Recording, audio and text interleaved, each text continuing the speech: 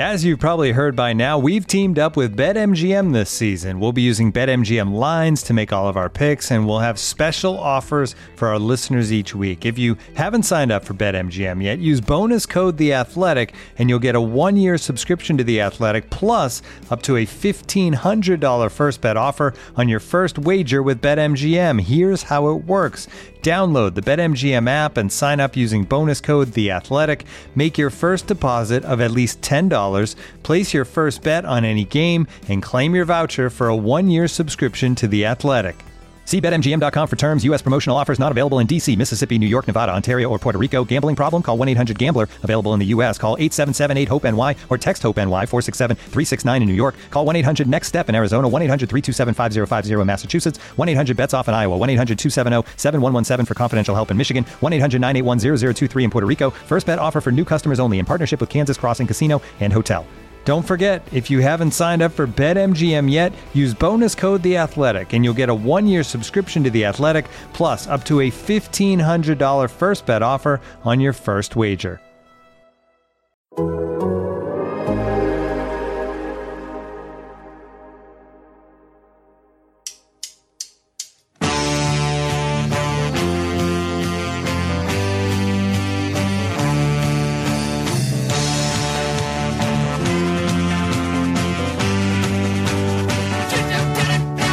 Welcome to the Big Thing from Total Soccer Show, the podcast where we sink our teeth into a meatier subject matter in the beautiful game. Today, it's all about the latest USMNT roster drop for the final 2 pre-World Cup warm-up games. That's against Japan on September 23rd in Germany, and then against Saudi Arabia in Spain on September 27th. Join me to discuss the 26-man roster and all who sail within her. Taylor Rockwell, almost said your name wrong. Taylor Rockwell, hello. Hello. Graham Ruthven, hi. Hello there. And Joe Lowry, hello, sir. Ahoy. Shall we start off, Tater, with a little overview of this roster? What is it for? What does it mean in terms of the context of the World Cup? Everything. We have 2 friendlies coming up in late September. We've got Japan and then we've got Saudi Arabia. So Greg Berhalter called in 26 players, which is the number of players that will be on that official World Cup roster. That's why he went with 26. He talked about that in his press conference yesterday.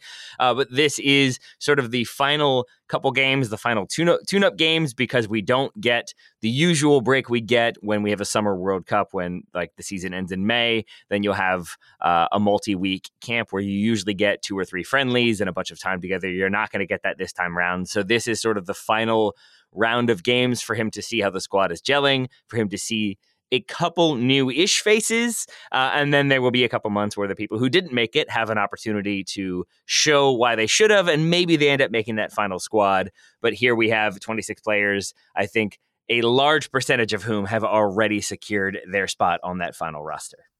Indeed. That roster, by the way, this upcoming roster will have an average age of 24 years and 201 days on that first day of training.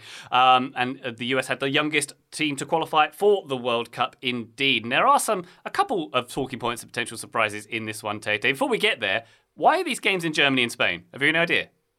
I think it's just because we always tend to play games at home, so he wants to take them on the road. I think it also cuts down on travel time for a large number of the players who are playing in Europe. Some of the MLS players will have to make that journey. I think they'll be okay with it. But yeah, it basically allows us to get opportunities to play opposition on the road in less hospitable areas in terms of not having as many fans in attendance, although you never know what you're going to get when you play in the United States. But yeah, ultimately it's travel time. All right. Joe, just some background. How excited are you about these games? Is this a big moment, this roster drop? Are these 2 games something you are savoring? I mean, I think they're big games. I'm looking forward to both of them. They're the last chance that the U.S. has to test themselves before the World Cup. And I think that is extremely important for a group that hasn't had its best players play together all that much, right? So injury-prone players have made this very difficult for Greg Berhalter. We saw Gio Reyna at the very start and the very end of World Cup qualifying. We didn't see him in the middle. Christian Pulisic missed some key time as well. Serginho Dest, Weston McKennie. I mean, the list goes on and on of key players that have missed out. All of those key players, in my mind, with the exception of a couple of injured players, Anthony Robinson and Tim Weah, are in this squad. So I think that makes these games hugely important for the U.S. Greg Berhalter made it very clear. This is all the way back in May when he basically said that September is not going to be a time for experimentation. He was going to have most of the World Cup roster decided by September, and that seems to be the way he's gone. He made it very clear in a press conference yesterday that both Taylor and I were on that this roster will not be or doesn't have to be his World Cup roster. There is still wiggle room, and that's natural because injuries are going to happen most likely between today, as we're recording, or yesterday, or whenever, when the roster dropped, and November 21st, or even November 9th, which I believe is when the World Cup roster is going to be announced. There will be injuries, but this is, barring like an injury wave, basically going to be the squad. There might be one or two things that are different, but basically Berhalter's brought in the players he thinks can get results in Qatar, and we're going to see those players on the field against Japan and Saudi Arabia. And that, for me, is both an important thing and a pretty fun thing as well.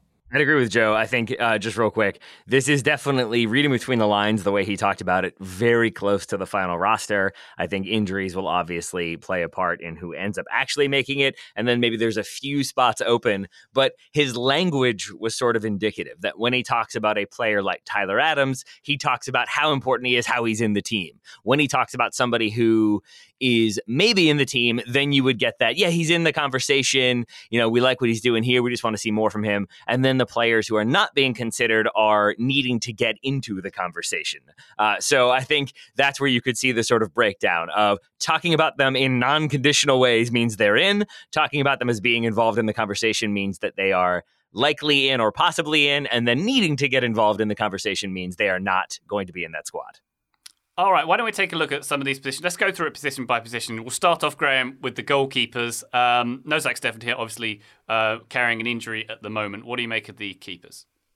Obviously, Zach Steffen is the biggest talking point. There's some debate over his role at Middlesbrough at the moment. So obviously the idea was that he would go on loan to Middlesbrough, get some game time, having been second choice at Manchester City for so long. You're right to mention the injury, but there is this sense that Zach Steffen has actually lost his place at Middlesbrough even when he does return from injury. So I think that's a question mark about the goalkeeping pool at the moment. Matt Turner may well be the first choice goalkeeper. I think we're going to come on to talk a little bit about the goalkeeping situation a little bit later on. But the three goalkeepers selected for this roster are Ethan Horvath, Sean Johnson and Matt Turner.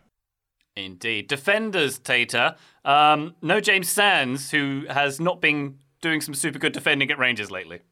Yeah, I don't think we were that surprised by that, even if Joe was forced to advocate for him in that squad preview show we did. But I think because other areas, I think, needed more experimentation, more attention, and I think James Sands wasn't going to come in and assert himself in a spot. He wasn't going to be a dominant performer. He was going to be a utility guy. He was going to be a John O'Shea figure, as Graham alluded to in that show, or straight up said in that show, I think. So I can see why he wasn't involved, because I think that's maybe too much experimentation. It's too much that you have to figure out. And so the defenders, to me, make a lot of sense. Reggie Cannon is in there to be a right back, but also a right center back on occasion. Cameron Carter-Vickers does end up making it. I did feel bad for James Sands that two of the three people that had dinner with Greg after the Old Firm derby made it. James Sands was not one of them, but the other two did. So there's that. James Sands put ranch on his pizza. That's the only explanation. That was the only explanation. Yeah, he does. But Serginho Dest makes it, which is very exciting now with AC Milan. Aaron Long is in there as a center back, so too is Chris Richards. Joe Scally will be in there. Probably Joe and I texted a little bit about this. The way Berhalter talked about it is that we would see one of the right backs, because there are four, we would see one of them played on the left side. That to me says that we're going to see Sam Vines start one game. Sam Vines is there as a left back. And then we'll see Joe Scally start the other. DeAndre Yedlin and Walker Zimmerman rounding out the rest of your defenders. No Tim Ream either, Tater. No, and that was one that Berhalter was asked about, talked about, and I think was a player that he talked very positively about, praised him for what he's done with Fulham this season, and did mention him as being still in the conversation. There's the conversation again, but then also did, I think, when asked specifically about him, mentioned that he doesn't have necessarily the speed that we want, but he is so good with the ball at his feet. But I think it sounds to me like Berhalter more concerned about the lack of pace than he was what he brings on the ball. And Matt Doyle pointed this out on Managing Expectations, which is Tom Bogert's podcast. Check it out if you haven't. Doyle pointed out that Greg Berhalter has been very steadfast in using his positional profiles to shape his call-ups. And what I mean by that is Greg Berhalter, to defend well in the way he wants to, prioritizes athleticism. And that athleticism might come at the cost or at the expense of not having the best passers in the pool. I think John Brooks is exiled, although there might be something more there, and Tim Reams as well, even though that's been a much more cordial one, it seems like. Those two players are great passers of the ball, but they're slow at times, or at least they're lumbering at times, and they're not the quickest in terms of short movements or acceleration. They're not in the picture. You know who is in the picture? Aaron Long, Walker Zimmerman, players that are okay on the ball. Zimmerman is better than Long in my view, but not Ream or Brooks level passers. They're in this group anyway. The same goes to the striker spot, which I know I'm jumping a little bit ahead here, but Berhalter basically said, you know, there are certain attributes we prioritize in our strikers for them to be able to help link play, for them to be able to spin and run in behind, and then for them to actively contribute defensively. And the strikers that Greg Berhalter brought in, I think, do that stuff, and we can touch more on them later, I guess. Joe, midfield looking pretty solid with Kellen Acosta, Tyler Adams, Luca Del Torre, Weston McKennie, Yunus Musa, and Malik Tillman. Yeah, no surprises in here. The closest one to being a surprise is Malik Tillman. I didn't know how Berhalter was going to choose to build this squad. We guessed three goalkeepers and 9 defenders on Tuesday. That turned out to be true. I didn't know how the rest of this was going to shape out. Part of me thought, you know, we might see Malik Tillman up in the forward group at the expense of one of the MLS players that are involved, and we might see someone like Georgi Mihailovic pop up in this midfielder group, or to see Georgi in the forward group. We didn't. I think Georgi is one of the bigger snubs from this camp in particular. At this point, I don't expect that we'll see him in the World Cup because he hasn't worked with Greg Berhalter, I believe, since mid-2019. So he hasn't really been in the picture, even though I'm sure Greg Berhalter would say that he is. Either way, Acosta and Adams make sense as the logical number 6 options, with Adams as the starter. De La Torre, McKennie, and Musa are the first choice players at the number 8 spots, with McKennie and Musa being 1 and 2 respectively, I would imagine. De La Torre is some depth there, and Malik Tillman is even further down. Greg Berhalter was asked, how he thought about Malik Tillman at the moment, and basically said he needs to play better. And Graham, I know you would echo that. I don't think he's been exceptional at Rangers over the last couple of games. He doesn't start in the Champions League over Tuesday, Wednesday, so he's still in the squad, but I think he's a little bit further down the pecking order. Joe, I know you threw to Graham there, but I'm going to jump in to say that was an interesting moment in that press conference, and one that I appreciated, because Berhalter is so often pretty cagey in his answers. Like he'll tell you what he's thinking, but he tends to say it in very diplomatic ways. And for him, when asked about Malik Tillman, to basically say, yeah, he's been really disappointing his last couple games. It was pretty direct. I think told me that like Malik Tillman is there, but he needs to have a very good camp if he wants to continue to be there. He said he's disappointed with his last few performances, but he has a ton of quality. The coaching staff has been highly impressed with him, and they think he has a really high ceiling. He's done well, but needs to do better. So I feel like Tillman will get. My hope would be if we're playing Japan and it's 1-1 in the 75th minute, I'd like to see Malik Tillman come on and try to be that attacking player when the U.S. Theoretically has, or Saudi Arabia when they have more possession and are really chasing that winner. That's where I feel like Tillman could have an impact, and I think that's why he's in this squad. How much do we read into the positional classifications on this release? Is this just someone at US Soccer, Twitter admin, that's I don't done this? think so. Or the fact that Malik Tillman is down as a midfielder when someone like Brendan Aronson is down as a forward, does that tell us anything about the squad construction? I think in the past there have been some examples of that actually having an impact, but with how Berhalter has shifted this U.S. team to play at times, where I think back to June and Brendan Aronson's playing as a hybrid number 8 hybrid attacker, I think there's moments where he's doing both jobs. And so the fact that Aronson's in the forward group, I would be shocked if that means we don't see him in that hybrid role again. Same with someone like Gio Reyna, who could potentially do that. And Malik Tillman I would put in that category as well. Maybe this means that Berhalter sees him as a number 8 option first and a winger later, and Aronson's probably the other way around. But it's going to be fluid. I'd be very, very surprised if we didn't see some interchanging and even some purposeful tactical planning that involves the players swapping spots at times. That's interesting to me for Tillman, because having watched him for Rangers closely, we haven't seen him as an 8 or in a deeper role in midfield. He's been on the right side of the attack, he's been on the left side of the attack, and he's been played almost as a number 10 at times, but he hasn't played in that deeper role. So I'm interested to see if Berhalter does anything with him in a deeper position. I really think we've talked a lot about how the U.S. could potentially be ball dominant against 2 of their 3 group stage opponents, and potentially even England, who don't always want a ton of possession. contrasting that with what they've wanted previously in tournaments. So I still think Malik Tillman might be there as okay, now we're playing against a bunkered Welsh team. It's 1-1. We're going to like throw attackers in and make something happen. That's where I could see Tillman come in, replace one of the number 8s, but play much more as a number 10 and be much more attacking and aggressive centrally. I think it's going to be next to impossible, Taylor, to be honest, to get Malik Tillman on the field at the World Cup if he makes it that far. And this is sort of to make a larger point about this roster and the purpose of this camp. I honestly wouldn't be surprised if we don't see players like Ricardo Pepi and if we don't see players like Malik Tillman and even some of the backup fullbacks, right? I mean, a lot of these players, if this is truly to prepare for the World Cup, and the World Cup will be when it's put up or shut up time, I just don't think, unless it's a really emergency situation, we're going to see Berhalter dip too far down into the squad. Maybe I'm wrong about that, and maybe Berhalter does still want to experiment, but Tillman to me feels like a guy that's most likely going to be riding the pine unless there's injuries to Jordan Morris and Paul Arriola and other players that Berhalter's either worked with for longer or just clearly better players in the case of some of the other wingers and midfielders ahead of him. Yeah, I think what I'm thinking of is something like Julian Green in 2014, who comes in and scores that goal against Belgium and sort of has that, like, we're just throwing it in and see what happens. But I think for that to happen, you would have to see a strong performance from Malik Tillman in at least one of these games. If we only see him get 5 or 10 minutes in both games and he is not particularly influential, I wouldn't be surprised if he is left off that final roster. That's where I think he is one of those players that is in the conversation, but not yet fully on that plane. So we've run through the goalkeepers, the defenders, and the midfielders as USMNT Twitter has designated them. We haven't actually listed out the forwards. Let's take a quick break, and when we come back, let's run through them, because that's perhaps where the most discussion is going to lie here in terms of inclusions and exclusions. Back shortly. Looking for an assist with your credit card, but can't get a hold of anyone? Luckily, with 24/7 US-based live customer service from Discover, everyone has the option to talk to a real person anytime, day or night.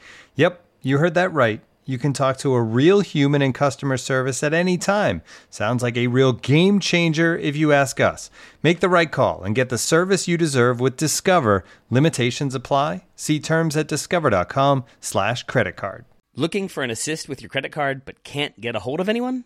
Luckily, with 24/7 US-based live customer service from Discover, everyone has the option to talk to a real person anytime, day or night.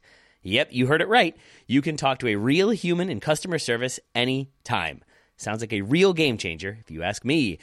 Make the right call and get the service you deserve with Discover. Limitations apply. See terms at discover.com/creditcard.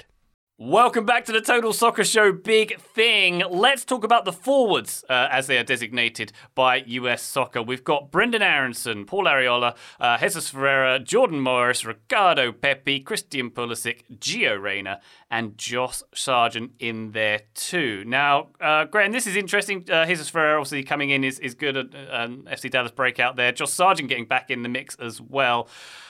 Why don't we start off, though, with Ricardo Pepi, who one of the 3 strikers here, who isn't doing much strikering in the last 11 months, should we say? Yeah, I think that's fair to say. So this was undoubtedly, for me anyway, this was undoubtedly the biggest talking point of the roster, and it was a surprise to me that Ricardo Pepi is included, despite the fact, as you referenced, he hasn't scored a goal for club or country in 11 months. That's a 30-game goalless streak, and there was some reasoning from Berhalter in the press call on Pepi. A direct quote from him was, "Keep in mind this is a guy that scored 3 goals for us in World Cup qualifying and has had a tough time since then." And I can understand to a certain extent that Berhalter wants to stick with the guys that got the US through qualifying, but there is a line, right? I mean, I'm fair in saying that, am I not? There is a line where loyalty becomes blind loyalty, and Berhalter talks about how Pepi scored 3 goals for the US in qualifying, and that is factual, of course, he did. But qualifying is such a long process that you need to respond to the form of your individual players. No team in individual football can end a cycle the same way that they start it, because that's just not how international football works. And the cycles in international football are longer than they are in the club game. And the only reason I can think of, and Berhalter, he kind of admitted this in one of his answers to a question, but the only reason I can think of for this inclusion is that Berhalter, as we know he is, he's really high on Pepe and what he brings to this team and how he fits in with this team. And he wants him to take this one last chance to see if he can count on him to do the things that he was doing for the US earlier in the year. And as I said, Berhalter basically admitted that. He said, we're trying to get him confidence, we're trying to get him into the group and see if he can make a push for the final roster. That's TBD right now. So at this point, I think we can count Brandon Vazquez out of contention for the World Cup roster. That's one notable name left out of this squad. Because I don't think Berhalter's going to bring him in for the first time for the tournament itself. So the other option is Pefok, and maybe Berhalter maybe he feels he knows what he's going to get out of Jordan Pefok at this point with him in this form over someone like Pepe, who's just joined a new club, and maybe he'll rediscover his form between now and the World Cup. I'm trying to think of reasons why Berhalter would do that, and that is kind of what I'm stumbling upon, but I have to admit, it's not the decision, even in terms of the squad construction and the way I said on Tuesday, I want 3 strikers, I want your first choice striker, I want a striker who can come in and deputise for that first choice striker and not disrupt the team too much, and then I want a plan B option. You look at the 3 centre forwards in that roster, Sargent, Jesus Ferreira and Ricardo Pepe, I don't see that plan B option. That plan B option would have been Brandon Vazquez or Jordan Pefok, and maybe they come into the team for the World Cup roster. I think that's a possibility, particularly with Pefok, not so much with Vazquez now. But it's an interesting choice, and I'm looking forward to see how Pepe does over these 2 games. Graham, I think you're spot on. I think it's basically Pepe when he was in form, when he had confidence, was scoring goals for FC Dallas. He was scoring goals for the United States, and then he gets that move, and you feel like the confidence will continue. But the way things go with Augsburg, I think he is about as short as confidence of confidence as one can be, and that's the thing that Berhalter talked about. We want to get him confidence, see if he can make that final push. The thing that stood out to me, he said he can be dominant in the Dutch league, but will he be? I think that's a paraphrasing of what Berhalter said, but this to me feels like, look, you were good for us before. We know that when you are confident and in form, you can be that difference maker. So we're going to give you this chance to sort of be around people that you're familiar with, be around friends, hopefully have a good camp, get some, I'm guessing he'll start at least one of these games, and kind of remind you of how important you can be and how good you can be, then send him back to the Dutch league where hopefully he kind of rediscovers that form, catches fire, and then he ends up being a justifiable selection. But I think if this camp doesn't go well,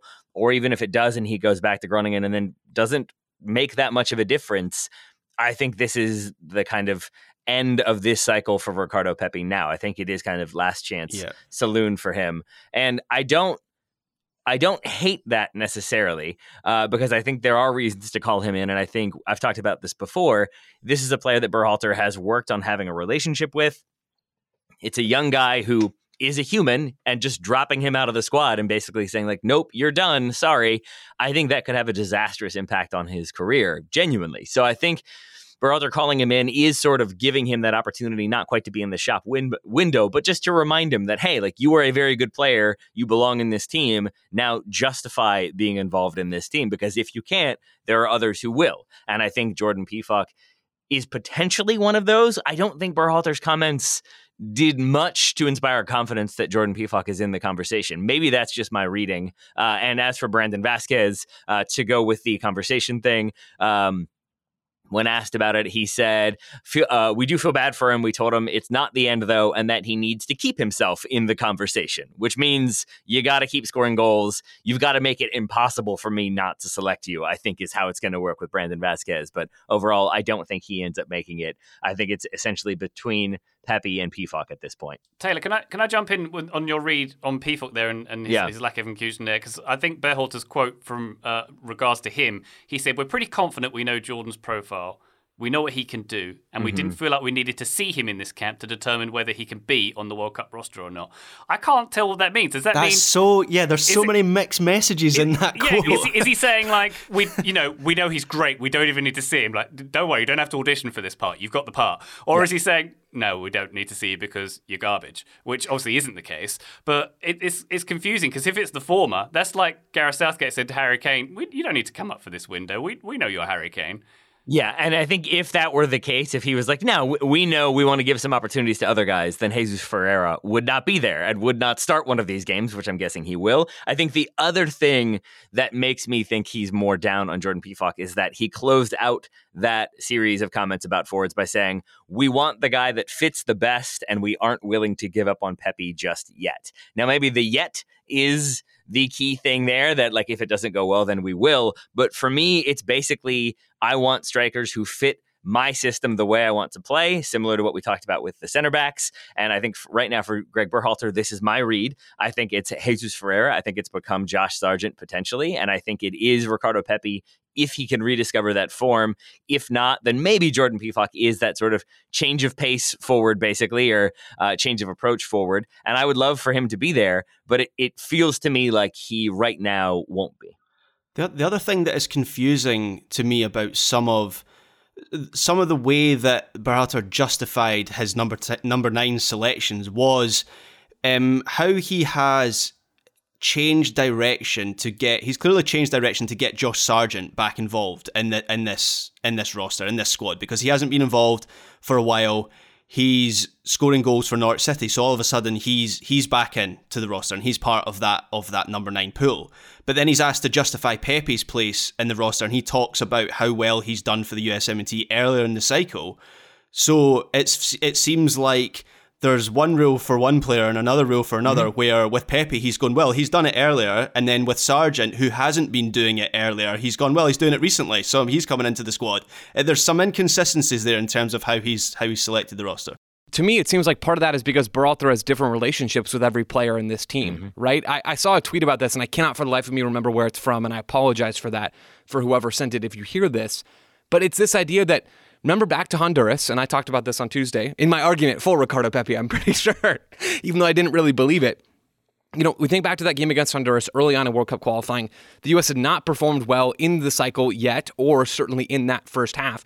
Ricardo Pepi comes on and he helps the U.S. win that game. He may have, and this could be hyperbole, but I'm not sure that it is. He may have saved Greg Berhalter's job, or at least done a lot to secure that job. And then Pepi comes back and he ends up scoring more goals in World Cup qualifying than any other American striker. That's a huge part of this. Greg Berhalter has to feel some sort of loyalty, justified loyalty, I would add, to Ricardo Pepi for what he did in World Cup qualifying to get the U.S. to this point.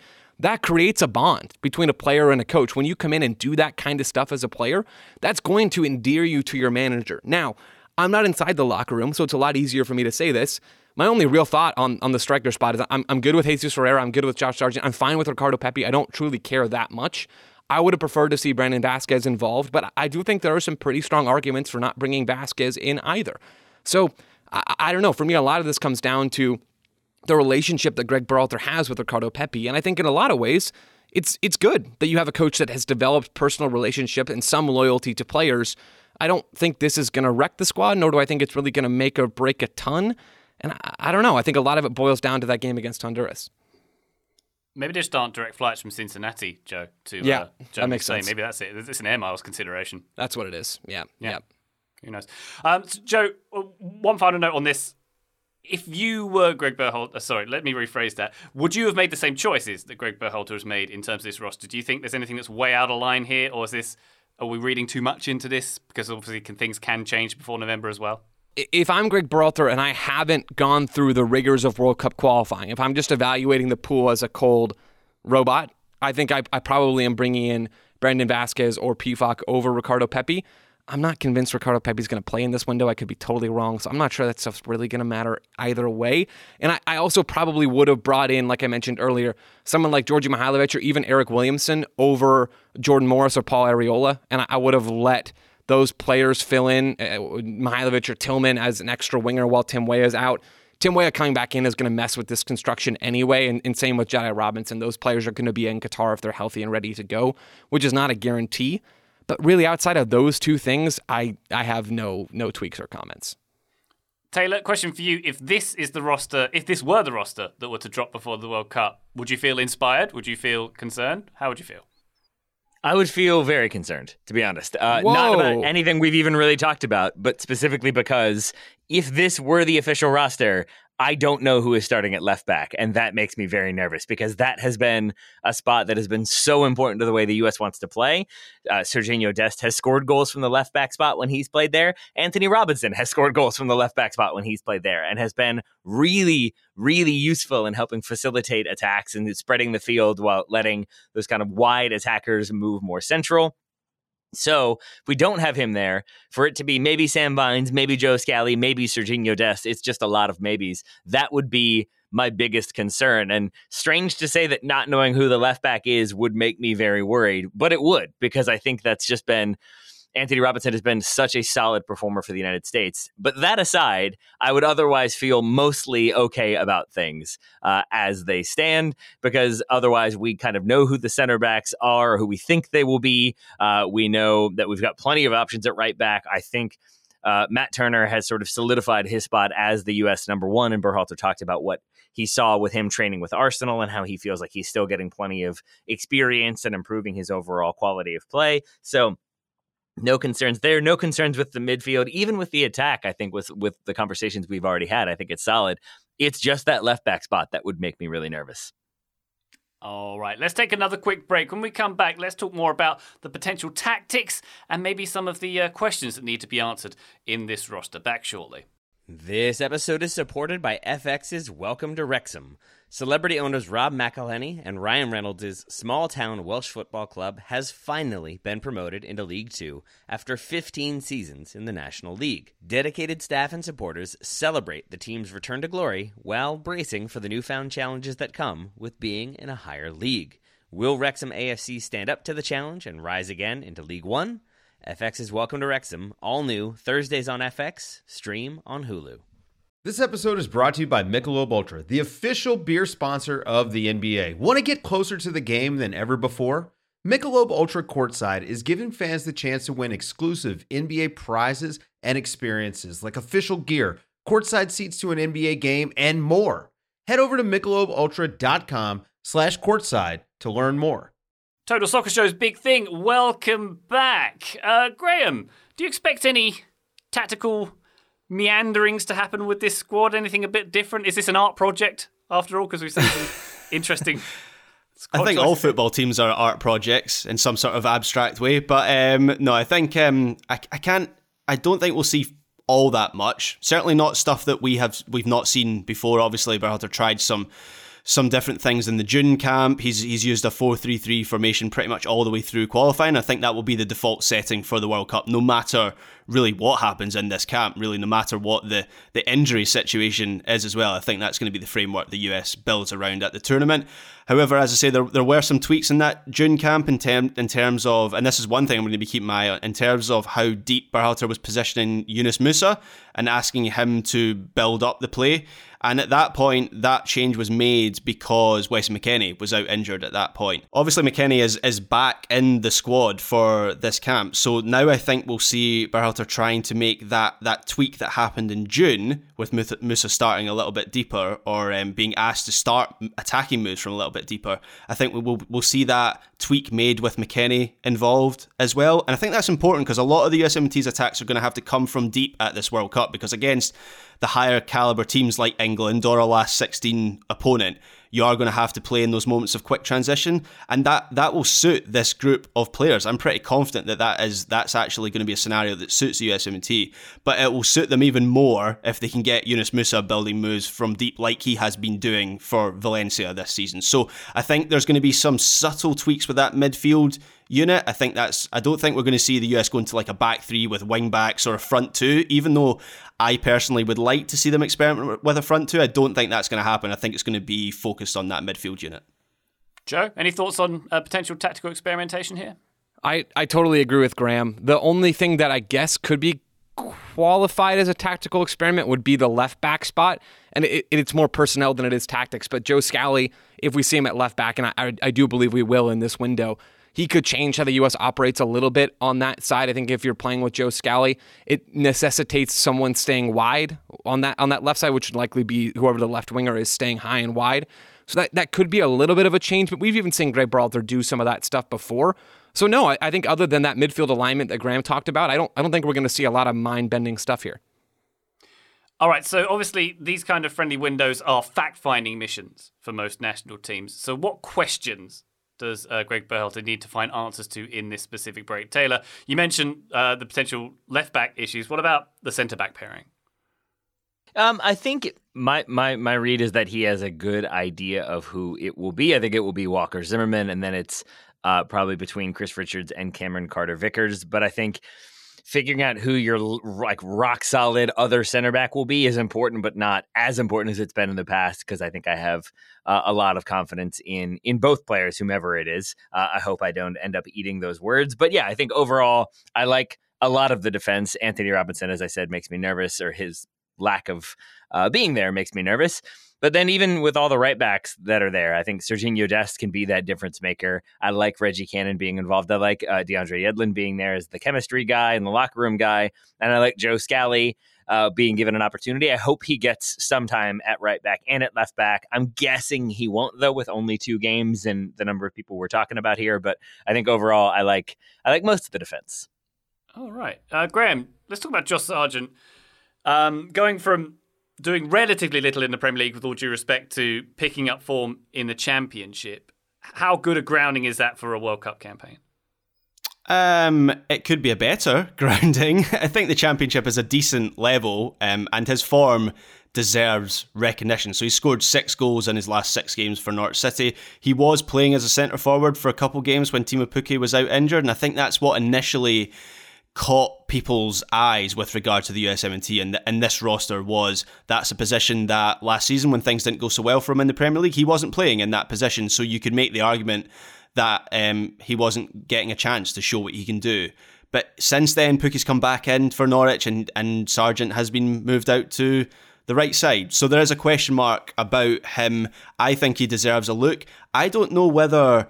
I mean, do we think Jesus Ferreira is properly locked in as a starting number 9, or is Josh Sargent in contention for starting games at Qatar? Like, how do we view, in terms of the number 9, to go back to that discussion for just a moment, who's fighting who for what spot? Is Jesus Ferreira just at the top of that chart and nobody can touch him? I think the distance between 1 and 2 is relatively close. And I think the distance between 1 and 2 in that bunching, and then 3 is pretty wide. That's how I'm thinking about it. I would not be surprised at all if Josh Sargent starts one or both of these games.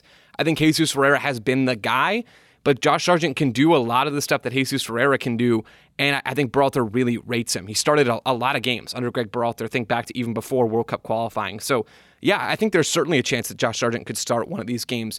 I still think it's probably going to be Jesus Ferreira, but it would not shock me to see that order flipped. Man, that's a really good point, Joe. Because I think if I had jumped in with that one, I would have said, like, no, it's Jesus Ferreira, and then there's a big gap, and then we'll see what happens. But I think you're right for all the things we've talked about with the kind of relationship that Berhalter and Sargent has, the form that Sargent is in. I think he brings in that physicality. I think he brings in the goal-scoring ability. But we've seen with Norwich, he can also hold the ball up pretty well. So, yeah, I think you're right. I think that's not as big of a gap as I would have expected. And the other, Ryan, to go back to your initial question, I don't think this has been mentioned yet. Goalkeeper is a question I have about this particular window.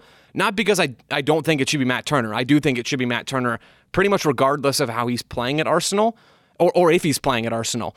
But this will give us a chance to see what that actually looks like. So I think Turner is the pretty clear number 1. Stefan being out of this window makes that even more obvious than it probably would have been otherwise.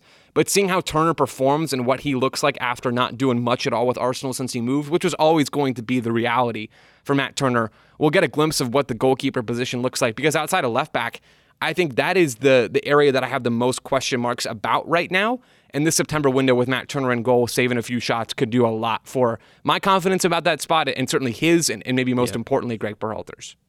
Do we think there's a chance, obviously if Stefan's injuries continue, then there's a chance he misses the World Cup. But do we think there's a chance he misses the World Cup altogether just through bad form? And then what impact does that have on the construction of the goalkeeper pool? Like, does Gaga Slonina come in as the third choice goalkeeper if it is Matt Turner and Sean Johnson or Ethan Horvath, is it worth taking Slonina along? If I had to put money on it, I would say I would put a very small amount of money on it. I would say that the 3 goalkeepers in this squad are going to be the 3 at the World Cup, where you have Matt Turner as the number 1, Ethan Horvath as the pretty logical number 2, or Sean Johnson, who I thought was really good back in June. I think he's been an excellent goalkeeper in Major League Soccer for a while. And he's been someone that Greg Berhalter has brought in from day one of January camp 2019, his first ever camp in charge of this group. So he's someone that Berhalter knows. I think Steffen should have already played himself out of the squad when you look back at his performances with both club and country.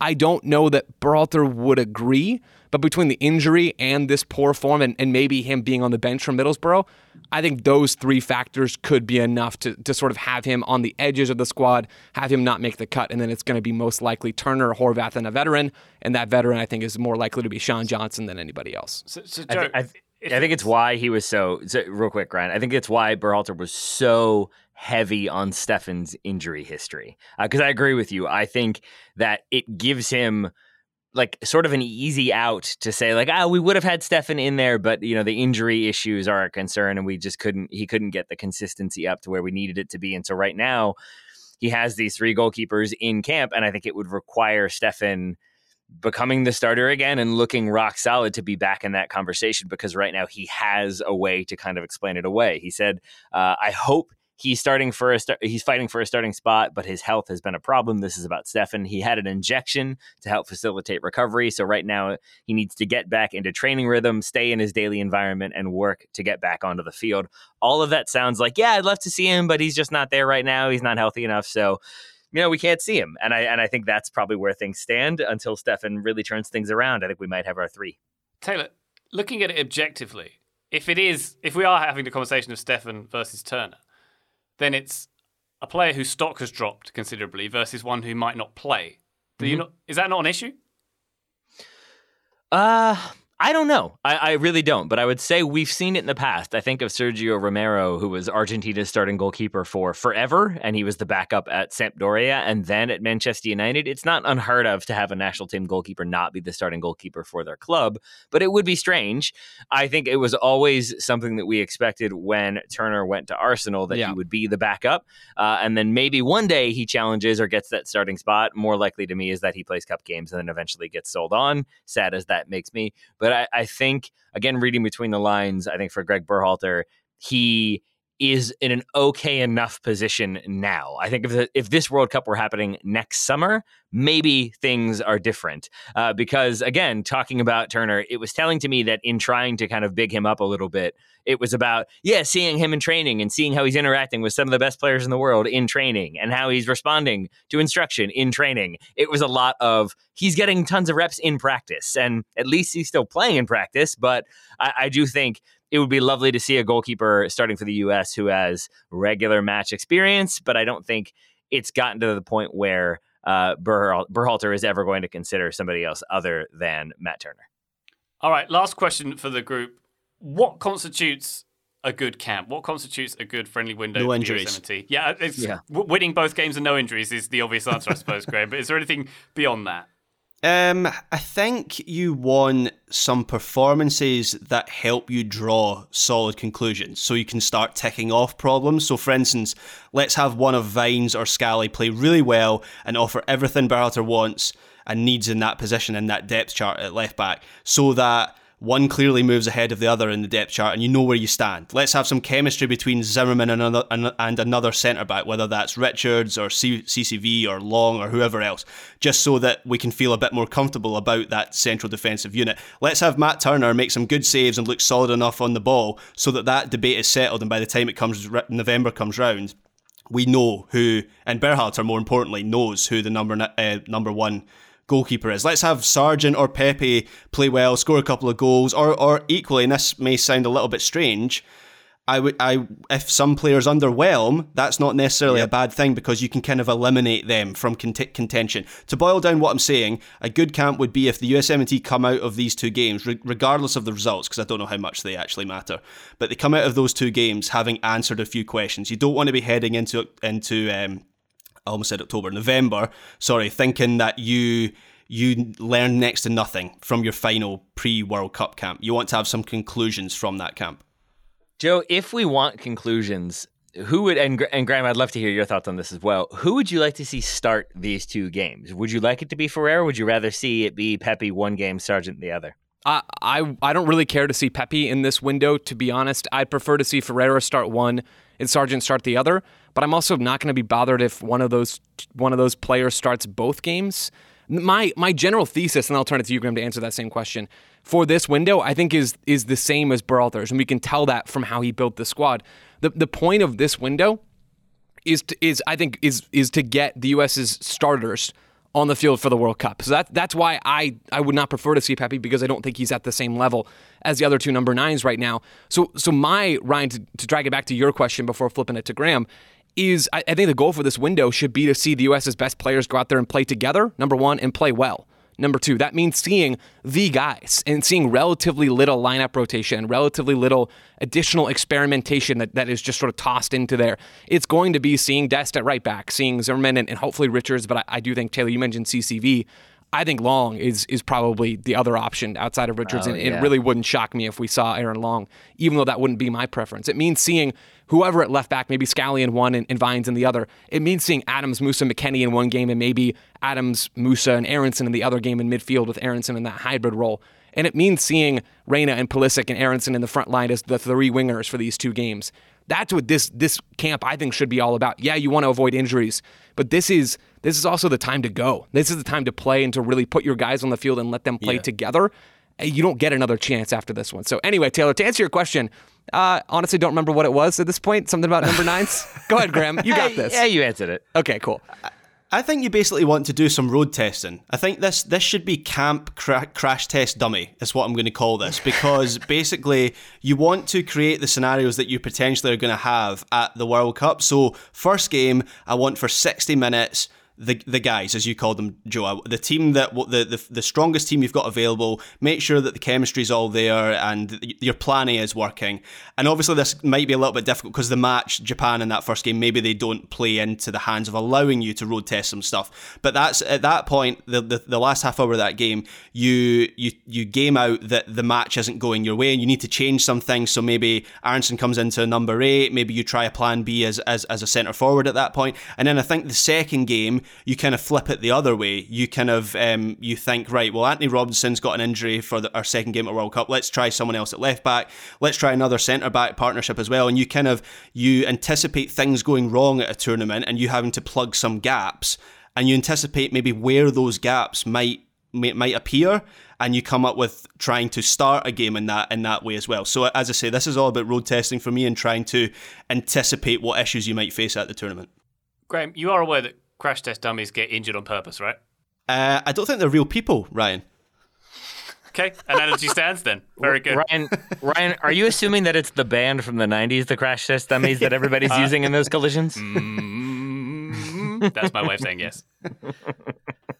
They use real people now. No, but you made the analogy of crash test. I know. I am just joking. Tesla does, but it's unofficial and lawsuits happen. Oh boy, we should avoid the electric fire truck of lawyers coming for us and probably end this one now, Tater. What do you say? That was good. That was clever. I think I'll say my favorite thing of today was seeing that the Tesla repair truck is a Ford. That's good stuff. That's good stuff. Yes, powered by ground-up dinosaurs, just like the rest of the cars. All right. Thank you very much, Tater Oakville, for your contributions to the big thing this week. Thank you, Ryan. Lovely to have you here talking about Americans for once. Yeah, it was. Joe Lowry, thank you very much. Right back at you, Ryan. I'm just really pleased to hear that Yunus Musa and Gio Reyna are in this team, and you didn't even make one comment about how they're yours. Maybe you're off your game. Maybe it's just a good day for me. Either way, it's been real. It's Joe, growth, why? Graham. Joe, it's growth.